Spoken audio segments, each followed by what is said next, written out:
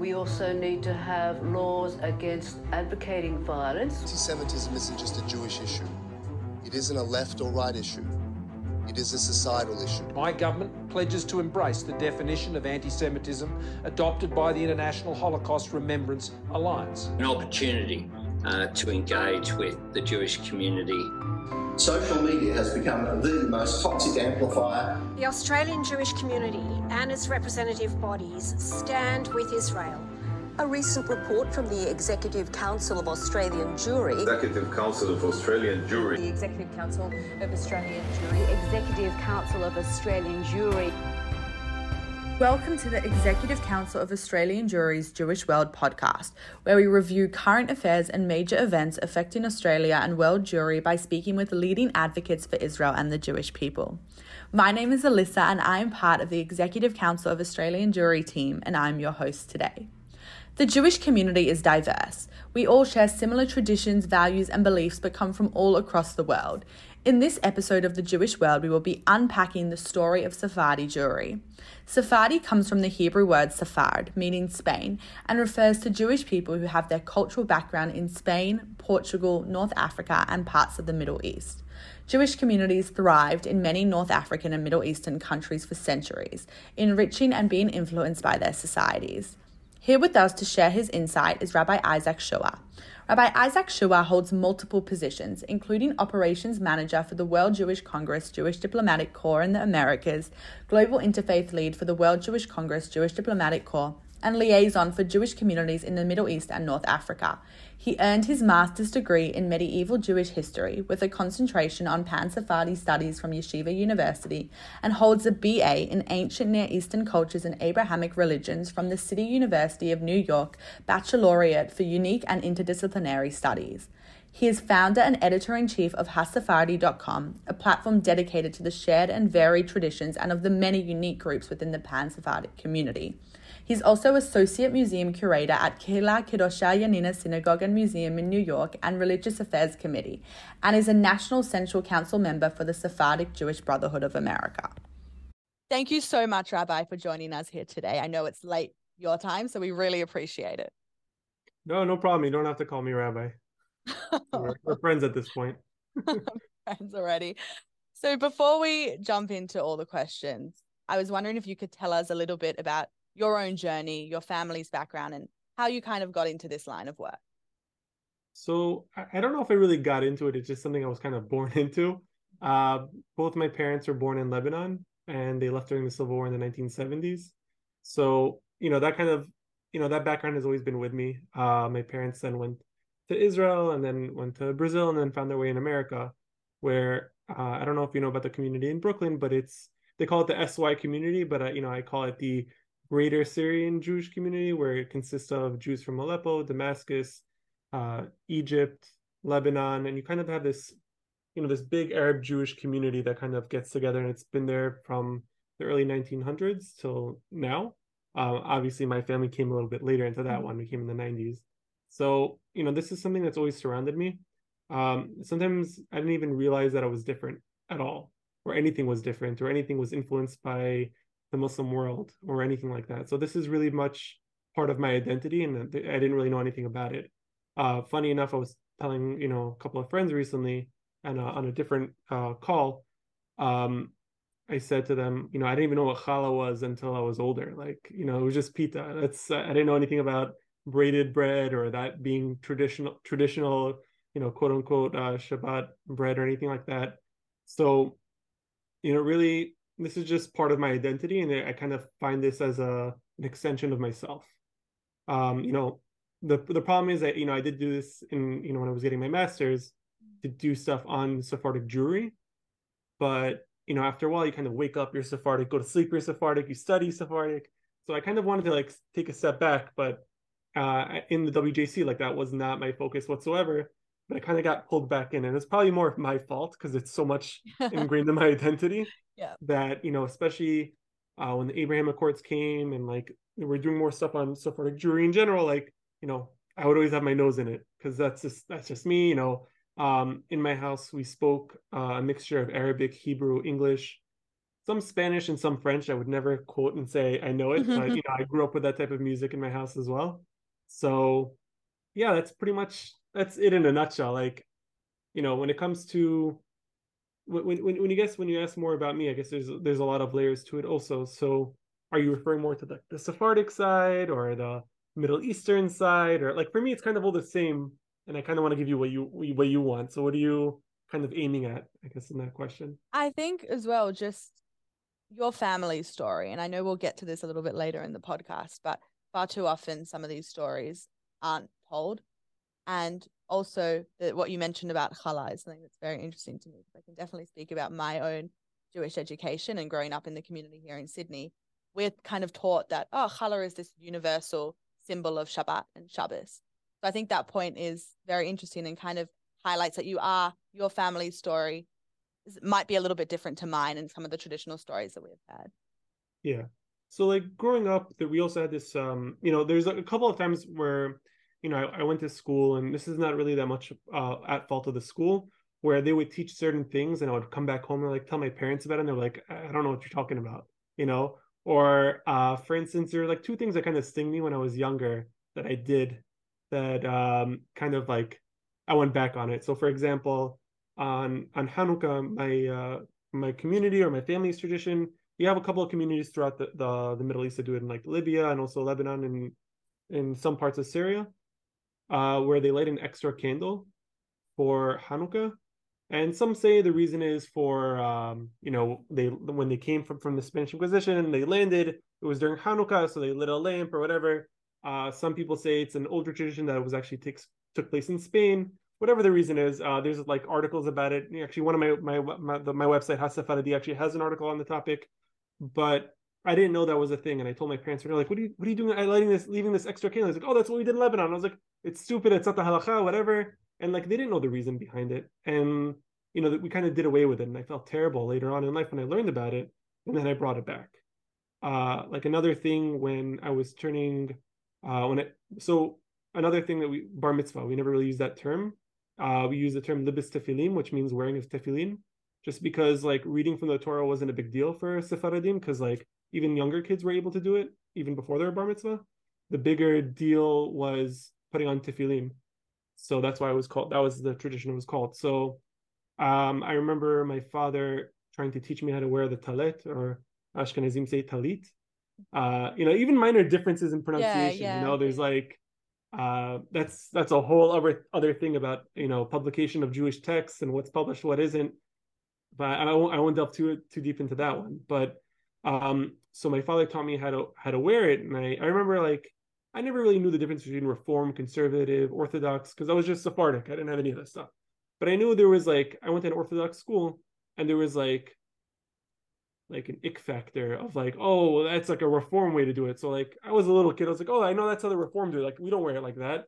And then my dad like said, okay, fine, you don't have to wear it that way. And then like later on in life, I realized that like that's how all the Sephardim used to wear it, and that's how a lot of the Orthodox, Orthodox Jews used to wear it. Instead of kind of wearing it like a Superman, as I call it, it was kind of worn like around you, like kind of hugs around you. I don't know if you've seen. I wish I had like pictures to show you now.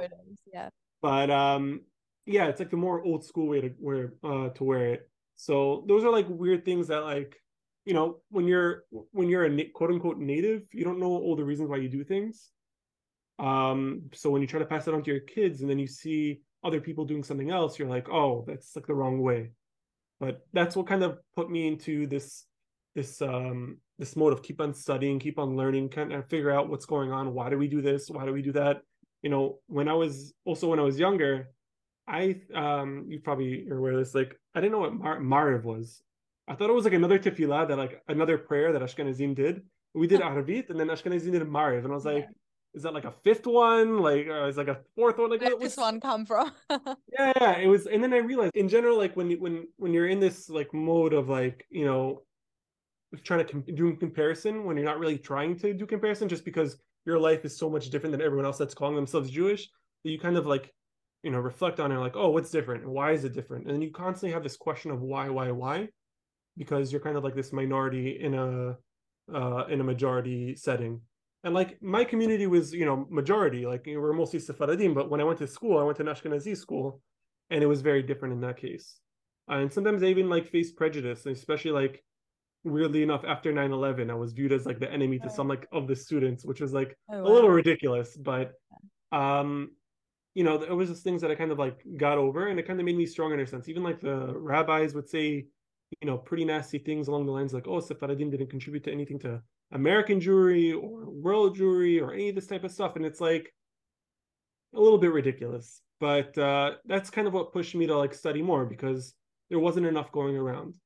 Even I learned in Sephardic schools, there weren't so many of the teachers learned it in what Sephardic Jewry was, in a sense of like historical, like halacha, fine, whatever.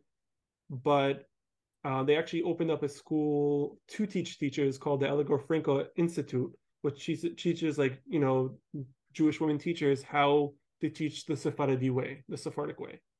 And it's like, this is something that's been done for the past 15 years, and it's made a really big impact on how they teach kids at least in New York, New Jersey, because we're kind of like a twin communities. But it's just like things are just kind of moving in a more positive direction in that sense. I think that's firstly, to end on that note, it's really good to hear that things are slowly moving in the direction they should be. I have noticed so that you're using the term Sephardim instead of Mizrahi or Mizrahim. So I was wondering why you're only using the term Sephardim. Is there a reason you're not using the term Mizrahi? Is that not something you identify with? So two funny things actually now I'm thinking about it. My parents didn't know what Mizrahi was and didn't know who Hashem was either, which is very weird when I say it like that, but we never called God Hashem. That's like a very Ashkenazi way of approaching God and not saying his name, and like not saying God's name in vain, even when you're saying it in a very nice fashion. So going back to the term Mizrahi, that's a very like recent term that only started to develop more, maybe a little before 1948, when it started to refer to Jews from the Middle East and even North Africa. And that's a term that I don't really identify with. And I think traditionally, even people that call themselves Mizrahi today, if you ask their grandfathers or their fathers, like, oh, are you Mizrahi? They'd be like, no, I'm Sephardic, or no, I'm Sephardic Iranian, or I'm Sephardic Iraqi, or I'm Sephardic any, insert country they were from or region they were from. The term Mizrahi, if you like kind of translate the word literally, just means Easterner.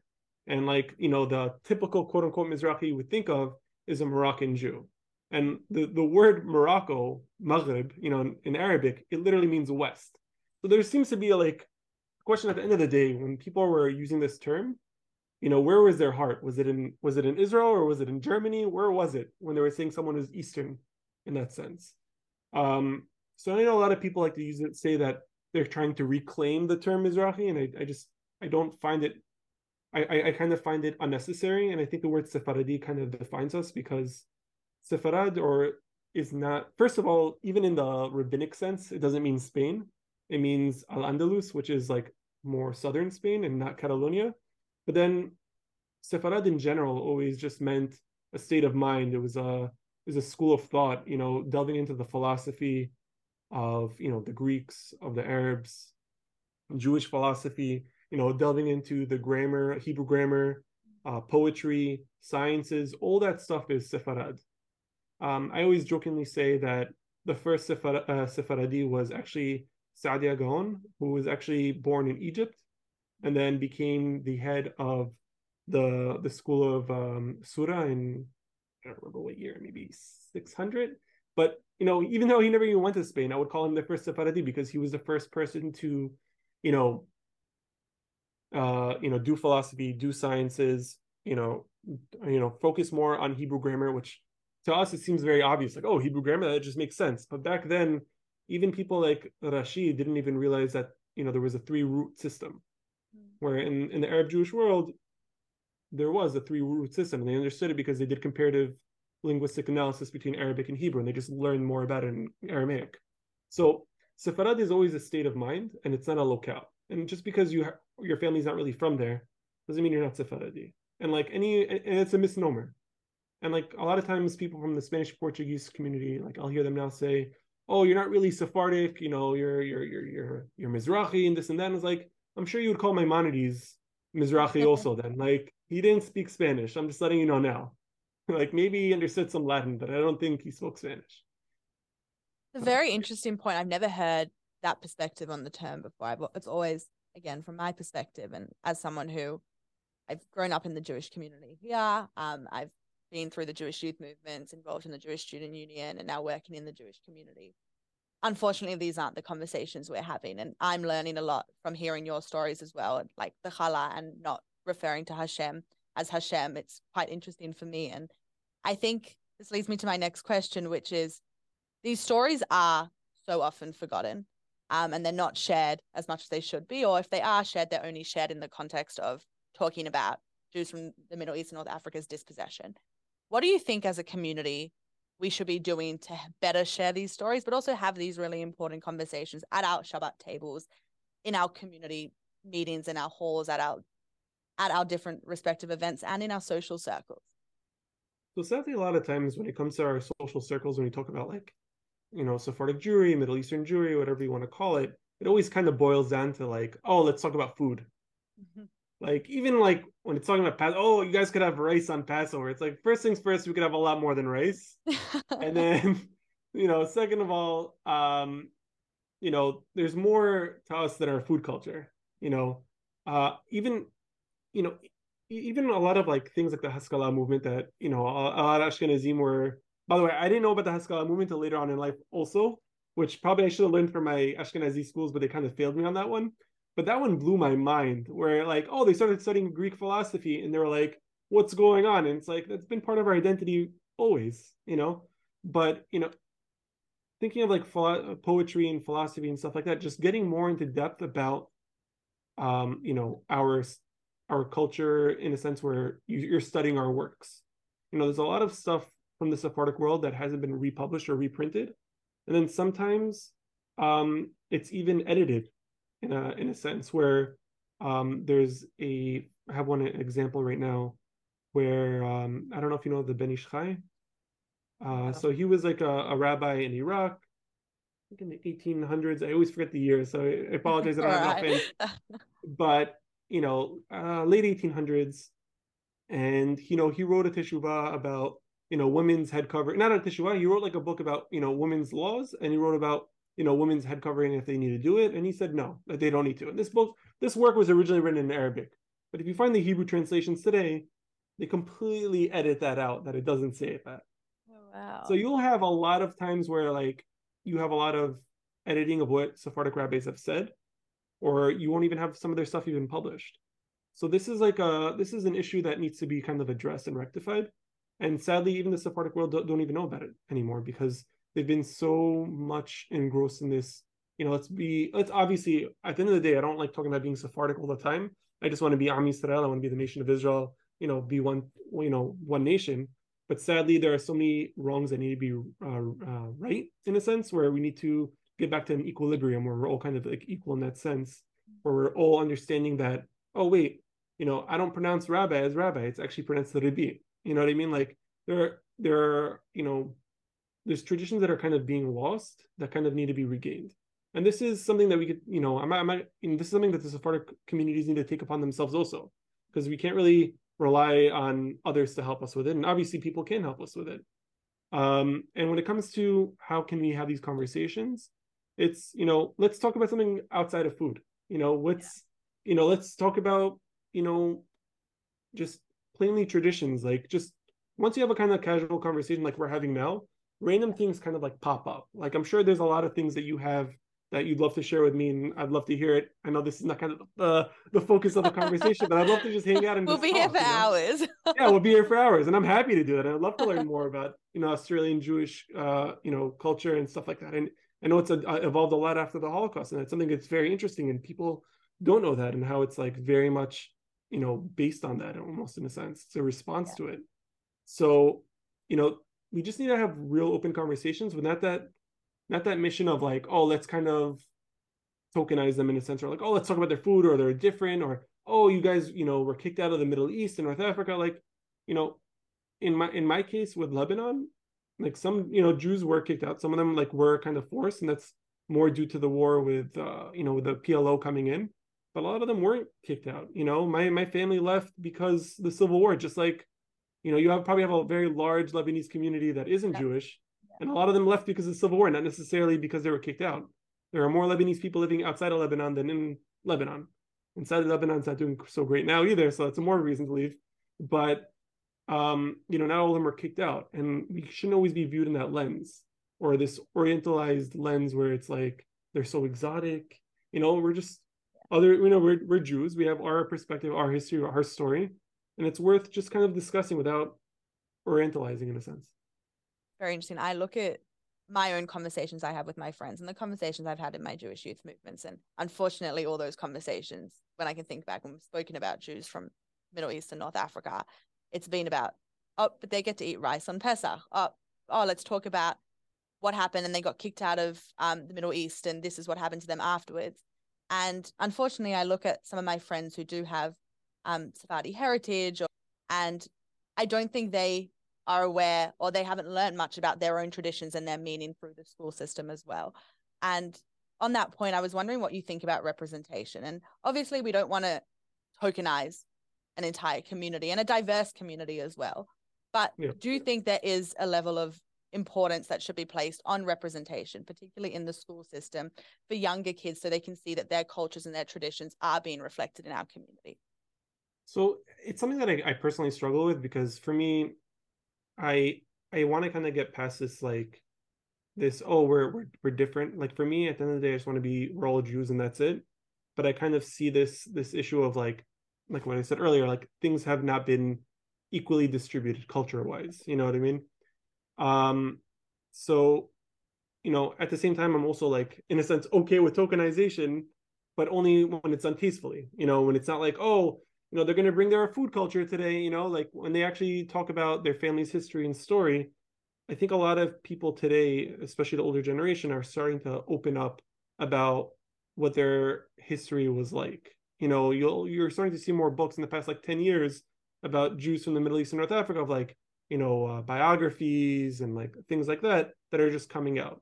So even just having a conversation of like, similar to how people have conversations with Holocaust survivors. And I'm not saying these people are any, Holocaust survivors, anything like that. Just having a kind of an interview of how these people lived their lives before, they were either kicked out, forced out, general, or they were just moving out of the Middle East. Because that's a whole world that's never going to come back.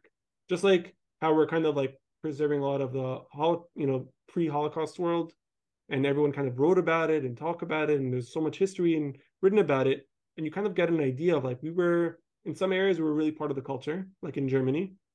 And then at some points we just weren't.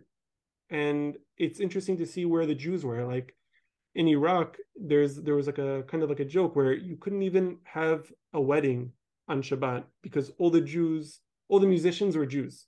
Mm-hmm. So no Muslim could have a wedding, no Christian can have a wedding, no one was able to have a wedding during Shabbat because all the Jews were busy. And like stuff like that also in Saloniki in like Greece, Turkey, depending on when it was. Like, in the docks, like everyone would speak Judeo-Spanish.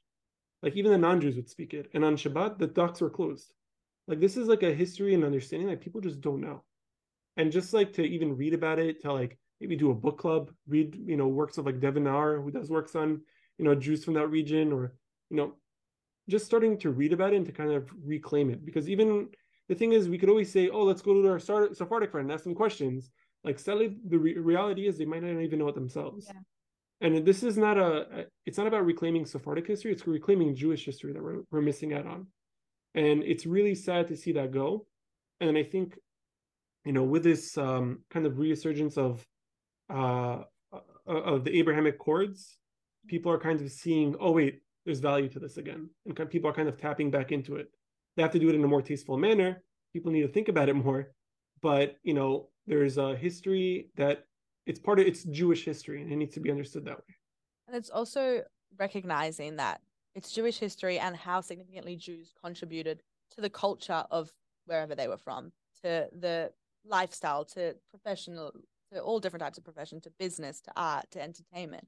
And all of those stories are important, no matter where they are in the world, that we share as the story of the Jewish people. And I really resonate with that, actually. And the World Jewish Congress is actually going to be working on a traveling exhibition where it actually celebrates Jews in the Middle East and North Africa, by their contributions they made to the countries that they lived in. So whether they were part of a feminist movement in the early 19th century, or they were, pretty much the Hollywood directors of the Middle East, so to speak. We also did it in Bollywood. I know that's not our scope, but we also helped run Bollywood as well. With musicians, singers, just even with the founding of Iraq, like the finance minister was a Jew as well, and like he made huge contributions to early Iraq that kind of changed the way that their whole system, was developed at the time. Obviously, things change. Iraq's very different now, but when you think of early Iraqi history, he's there. Heskel Sassoon. So, these are people that are being forgotten about by Arabs in the Middle East and North Africa, and sadly by Jews. Like Jews, if I say the name, Heskel Sassoon or Togo Mizrahi or Leila Murad, to anyone maybe outside of my community, because my community is much very aware of these type of people, a lot of people wouldn't know who they are. So, it's important to educate it, not because it's Sephardic history, because it's Jewish history. And that's really the main point I'm trying to make when I keep on saying we're Am Yisrael. It's not about doing this for Sephardic Jews. It's doing it for Jews. Once we realize that we're one nation, we're one people, that's when you realize, like, wait, I have an invested interest in this as well. And just the same way that someone goes to their grandfather or whatever when they want to learn about their history, go to your, maybe go to your Sephardic friend's grandfather, or you go to your Sephardic friend and you learn about your history, because that's your history as well. It's also that Jewish pride and unity that builds, like learning about and understanding that there are Jews from all around the world. We come from this rich culture and history, but we have things in common and we have things different, but like we're all part of that same tradition. And I think that's one of the biggest way that we can build that sense of Jewish unity and Jewish pride around the world. So I really resonate with that. But I wanted to touch on something that you mentioned briefly about the Abraham Accords. Obviously, the Abraham Accords have triggered a whole bunch of new diplomatic and trade relations between Israel specifically and the Arab world. But I was wondering if you could touch on a little bit what the Abraham Accords means for your community and Jews who come from the North Africa region and the Middle East. So it's a bit of a mixed bag in a sense where, the UAE and Bahrain, the UAE has like a very much of a expat community where a lot of them are very, very new. I don't even think there is a Jewish UAE citizen yet. Oh, wow. I'm sure there will be soon, because it's based on merit. So I'm sure there's ones that are very much merit worthy. And then Bahrain, the Jews have been there since the Talmudic times, but like even more so in the past 100 years, because I mentioned earlier Sassoon. I don't know if you know the Sassoon family, but pretty much the Rothschilds are the Western version of the Sassoons. Yeah. So and then also the Kaduri family.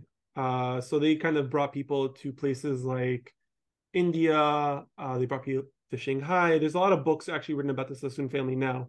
So they also brought people to Bahrain as well. And that community is like 100 years old. So there's not that many Jews that came from those regions in particular. So in the beginning, when there was the Abraham Accords, like obviously everyone's happy about it, Arab world doing it, but like, the UAE and Bahrain never had issues with Israel. It was always like, so that's why they call it a normalization. There's no peace, it's normalization. And a lot of the Jews never really came from there, but they were excited about it. Obviously, it's the first step. And then once you had Morocco join the shell, that was really a big deal, because a lot of Jews from the Middle East and North Africa, a big portion of them come from the Maghreb, which is, Morocco, Tunisia, Libya, so Algeria. So like it was very exciting. And I think people are still excited about it and they want to see what happens next. So it's not like everyone was excited, mixed feelings, but once Morocco came in, it was even more excited. But this is not to like downplay UAE or Bahrain. It was a huge step. And even for me, when I visited the UAE, I had like a very profound experience going there. I'm Lebanese, like that's where my family's from. When I went to the UAE, it kind of almost felt like a homecoming, even though it's a very different Arab.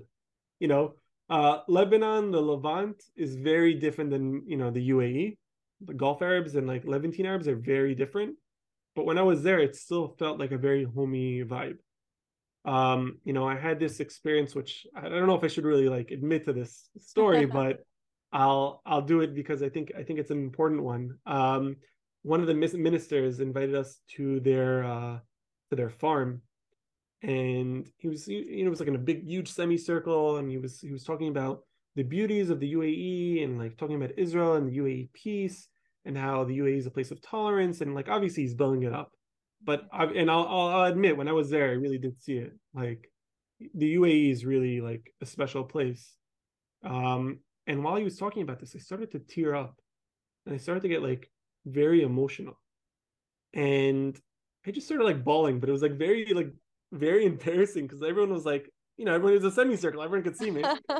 But as soon as he was done talking, someone from across the other side came towards me, and this person wasn't part of our delegation. They were part of the UAE's like, we did it with the embassy, so they had someone from the embassy that was actually Lebanese, but they were part of the UAE embassy, and they were also crying, and they also ran up to me, and we held each other. And like the reason why is because we're both Lebanese. We both knew we were Lebanese. We only met each other, I think, maybe that day or a couple of days before, but we didn't really talk much. But we both felt like the UAE became something that Lebanon was supposed to be. For us, when we think of Lebanon, especially Lebanese Jews, we have this nostalgia. Everyone's always telling us, oh, the Paris of the Middle East, Muslim Jews and Christians live together peacefully, whatever. And she was a Lebanese Christian, and I'm a Lebanese Jew, and we both just felt that the UAE was achieving something that Lebanon was supposed to. So there was like a very emotional experience for us. And like we looked for each other and we hugged each other, and we both knew and we felt it. Yeah. And like anytime I see any of like my Lebanese friends or my Syrian friends or Egyptian friends or whatever, when they visit the UAE, they feel something there. Like even if it's not their, brand of Arab or whatever it is, they still feel that emotional connection. And I think a lot of Jews who aren't from there either feel that connection as well. So even when I'm like, when I speak to people in the UAE, they're not really like, oh, what's the propaganda we need to like, say that the king told us to do? Like they really investigated and really like looked deep inside. This is when you talk to the actual Emiratis. Like they dug deep inside. They'd be like, oh, why do I like the Jews? Like, what do I have in common with the Jews? We're both came from this like Bedouin society. We became like a larger nation, a conglomerate of like other tribes became one large nation. Like the Jews did it with 12, we did it with 7, like there's this connection there. And then we have our obviously our linguistic connections, and we have the religious connections and the prophets and all this stuff. And like it really is a homecoming for family, not just for Sephardic Jews or Middle Eastern Jews, but for all Jews, where you're like kind of meeting with your cousins again. And even though a lot of us aren't even from that, the Gulf, you still feel it. When I went to the Grand Mosque there in Abu Dhabi, the Sheikh Zayed Mosque, first things first, it's beautiful to the point where it's like kind of sad if you're waiting for a Bet HaMikdash, like they have that. That's only one of their mosques, you know what I mean? But it was just we were walking with a tour guide, and he was telling us about, where this came from in the world, where this got imported from, whatever. And then, we hear like someone reciting the Quran in the background. And he said, oh, we have this tradition ever since the king passed away, to recite the Quran in a different Arabic music scale every day. Oh, wow. And I'm listening to it, and I said, oh, is this Makam Nawa? And he's like, I think so. It's like, how do you know? I was like, I don't know. Do you know? He's like, no, I don't know. He's like, go ask the other guy. So he asked the other tour guide, and he's like, yeah. It's like, how'd you know? And I said, this is the same tune we use every Friday night. So in the Levantine and also Egyptian and Turkish tradition, every Friday night, I think some of them do a little differently, but I think it's mostly Nawa or Nahawand. We do that Arabic music scale, and then for Shabbat morning, we switch the Shabbat music scale based on that week's parasha. So if it's like a sad one, we'll do a sad music scale. If it's a happy one, we'll do another one. So there's like a couple of music styles we choose from. So I'm very much familiar with it. I'm obviously not a singer at all. My voice is terrible, but I was able to recognize it and have that conversation with them and like connect with them on a deeper level. And obviously that's not something where an Ashkenazi Jew could kind of fill in that void.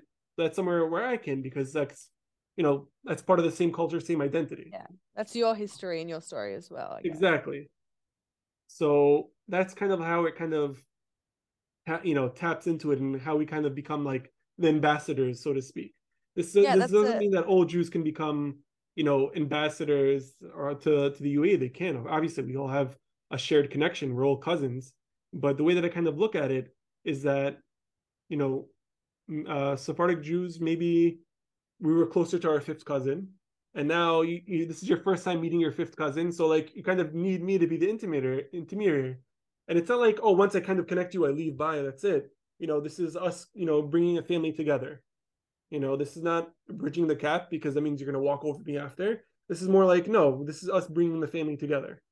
I think on that point, do you see Sephardi Jews playing a specific role in kind of this normalization process that's going on between Israel and the Middle East and North Africa?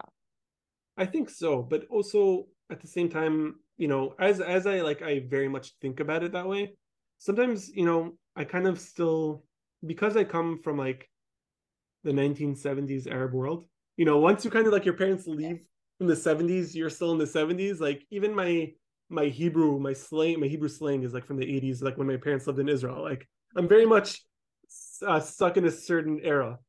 But the Arab world is also changing, where it's becoming more Western. So there's an avenue for like meeting with them that way.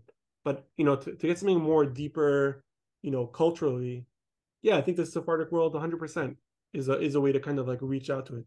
It's not the only avenue, but I think it's a very good card, And I don't mean it in a way that like we're trying to manipulate the Arab world or anything like that. Yeah. This is like something very emotional. Like when we met through the WJC delegation, the World Jewish Congress, we had a delegation of the Jewish Diplomatic Corps. We also met with these featured diplomats in the UAE. It's called Agda. I don't remember the exact. That's like the the abbreviation, but pretty much it's a organization. I mean, it's a school that trains the next generations of like diplomats. So if you went to school for something and you want to become a diplomat later on, you go to the school, and it kind of gives you the oomph to become a diplomat.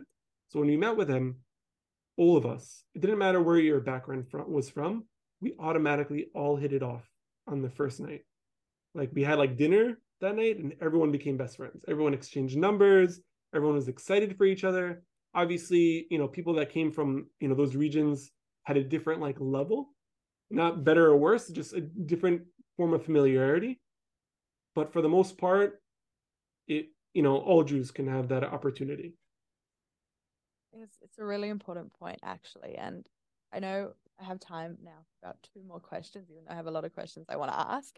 But specifically on Morocco, as you mentioned, there's obviously a lot of Jews with Moroccan ancestry or heritage. A lot of Jews identify as Moroccan Jews. What have you seen the significance of the Abraham Accords in Morocco and that new normalization relationship between Israel and Morocco? What have you seen that look like for Jews with Moroccan heritage? So with Moroccan Jews in general, like the love for Morocco, even before the Abraham Accords, was always there. Yeah. There was always that like people would go there for Jewish life cycles, like bar mitzvahs, weddings, whatever. They go there for Pesach. So like even Jews doesn't like in America or other places would get their etrogim from there, like in Morocco. Like so, anytime Israel has like their Shemitah year, people would get their Moroccan etrogim even before the Abraham Accords. So like this Jewish connection, it's always still there. There's still, I wouldn't say the largest, but there's a very large community there. I think around 2,000 now. And in 2017, the King of Morocco, they like recently kind of revamped their constitution, and they focused a lot on these other ethnic groups, and they said like the Hebrews, they recognize Hebrews with other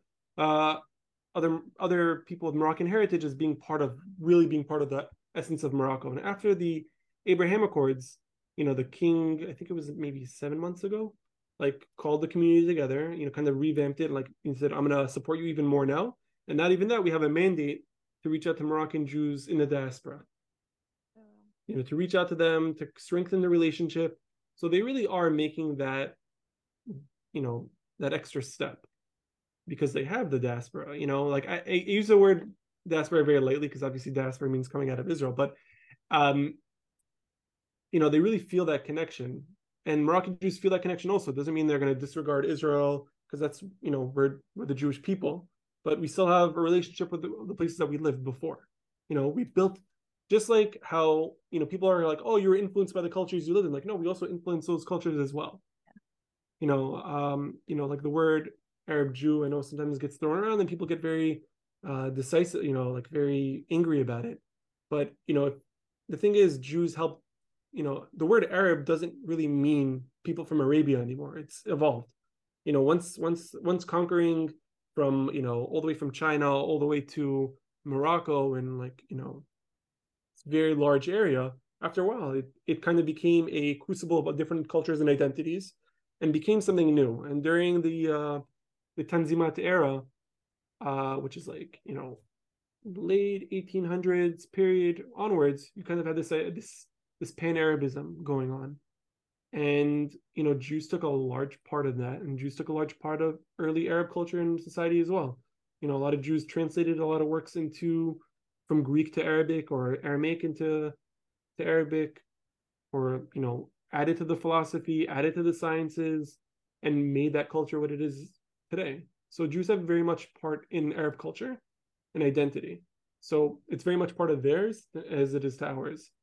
I think I might have made No, I think over there. I think it's a really important point though, because it's definitely, again, speaking for myself here, I definitely haven't really thought about this topic in the sense of understanding just how significant. I've thought about it, but probably not in as much depth as I would have liked in hindsight. But I haven't thought about just how much Jews from these regions would have actually contributed and connected with their cultures. And I've heard the discussions, as you mentioned, about Arab Jews. Do we call them Arab Jews? What does that mean? Do they like that? Is that appropriate? Is there a better term? But I think the way you summed it up was really important, is that, yes, the Abraham Accords, amazing, and all these conversations happening in the diplomatic and trade space regarding to Israel. But for Jews from the region, it's a different game. It means something different. It's an emotional connection, as we've spoken about.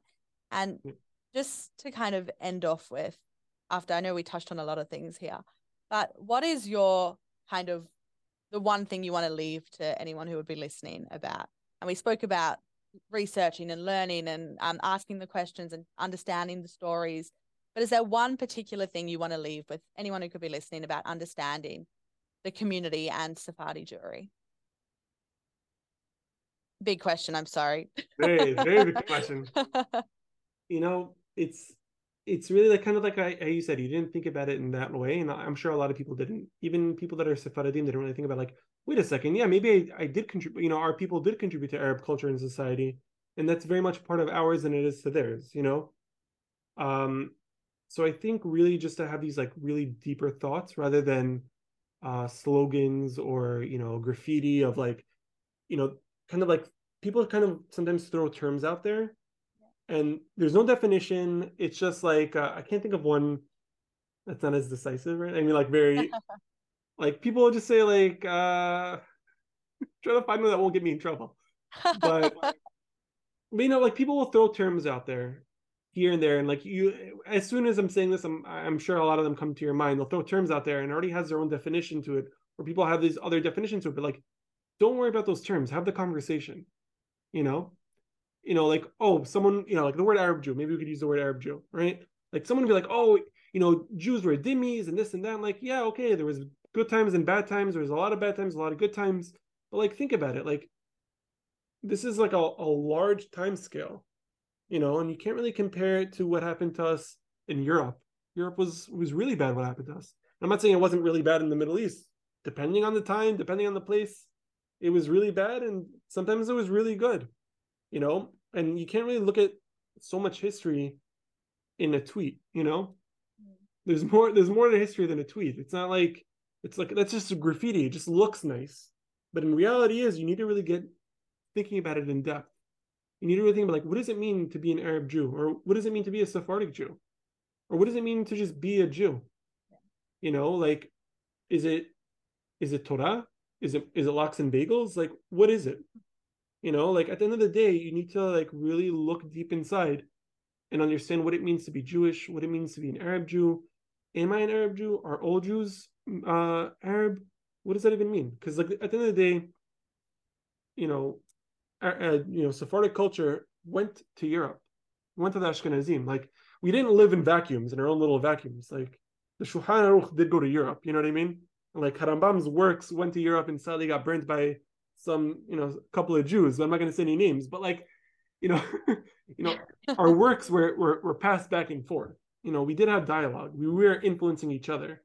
There's two things when I was in Argentina, we went to the Jewish diplomatic corps. We went to the German ambassador there, and we were talking about, like, Jewish identity and stuff like that. And I said, Jewish identity has a lot that came out of Germany, and it's not just Holocaust, whatever. Scholars like the Rashi, whether I agree with them or not, highly influenced Jewish identity, and that has a lot to do with the culture that they were in there. For better or for worse, at the end of the day, Germany influenced Jewry, and then when I went to the Spanish embassy in DC for, with the Jewish diplomatic corps, I told them, we were talking, and I said, you guys have a very large diaspora. And they're like, what do you mean? Like, a lot of Jews identify as being Sephardic Jews. And, like, whether they speak Spanish or not, a lot of what they identify with comes from Spain. And the same thing could be said about Iraq, right? You could say the same thing about the Talmud Bavli and all this stuff. Like, it comes from there. Is it being influenced highly and stuff like that? I wouldn't say that necessarily. A lot of it's, keeping itself. At the same time, it's also bringing other cultures and identities as well. We're very much a universal people. But at the same time, we're still the Jewish people, and we kind of like, this is not an insult to any other cultures, but we koshered things in a sense where, we took things, even in the Bible, we took things from other cultures and we made it our own. And, like, people need to understand, what does it mean to be Jewish? And I think, being Sephardic, being Ashkenaz, all that's, I'm everything. I'm Ashkenaz, I'm Sephardic, I'm everything, and, the more that we realize that we're one people, the more that you realize, wait a second, I have a large gap in my understanding of Jewish history. Like, right now, hopefully my takeaway from this whole talk, and I apologize, maybe I went all over the place, great. But, I hope the takeaway here is that you feel that you're lacking in your Jewish history and your culture, and you want to learn more about your own Jewish culture, because it's not just mine, not to be in a negative sense. I always tell people, like, I lost 6 million relatives in the Holocaust. We lost millions of relatives in the Inquisition. We lost everyone, but we also learned a lot. We also gained a lot. We also did a lot of things, and all of that's Jewish identity, Jewish culture. We're one people, and all of our history is our history. I think it's a beautiful point to end on, and it's something that I speak about a lot. Is the idea of, how do we build Jewish unity? And we mentioned this earlier. How do we build Jewish pride? Is we have to understand the diversity of the Jewish people, but also at the same time, we do all have the same stories. We have shared values, we have shared traditions, and understanding how those manifest in different ways and how we were influenced by different cultures is so important in building and strengthening the Jewish community worldwide today. So thank you so much for sitting down with me. I know it's late at night, but I really loved this chat. I learned a lot personally. I'm going to go think about a lot of things and research, and I really appreciate your honesty and transparency and kind of sitting down and having this really, really important chat with me. No, for sure. You could definitely reach out to me. I'm always happy to answer questions, go more into depth. So, yeah. Thank you so much. Thank you so much for listening to The Jewish World. Make sure to subscribe and follow the Executive Council of Australian Jewry on Facebook, Twitter, Instagram, or TikTok to stay up to date.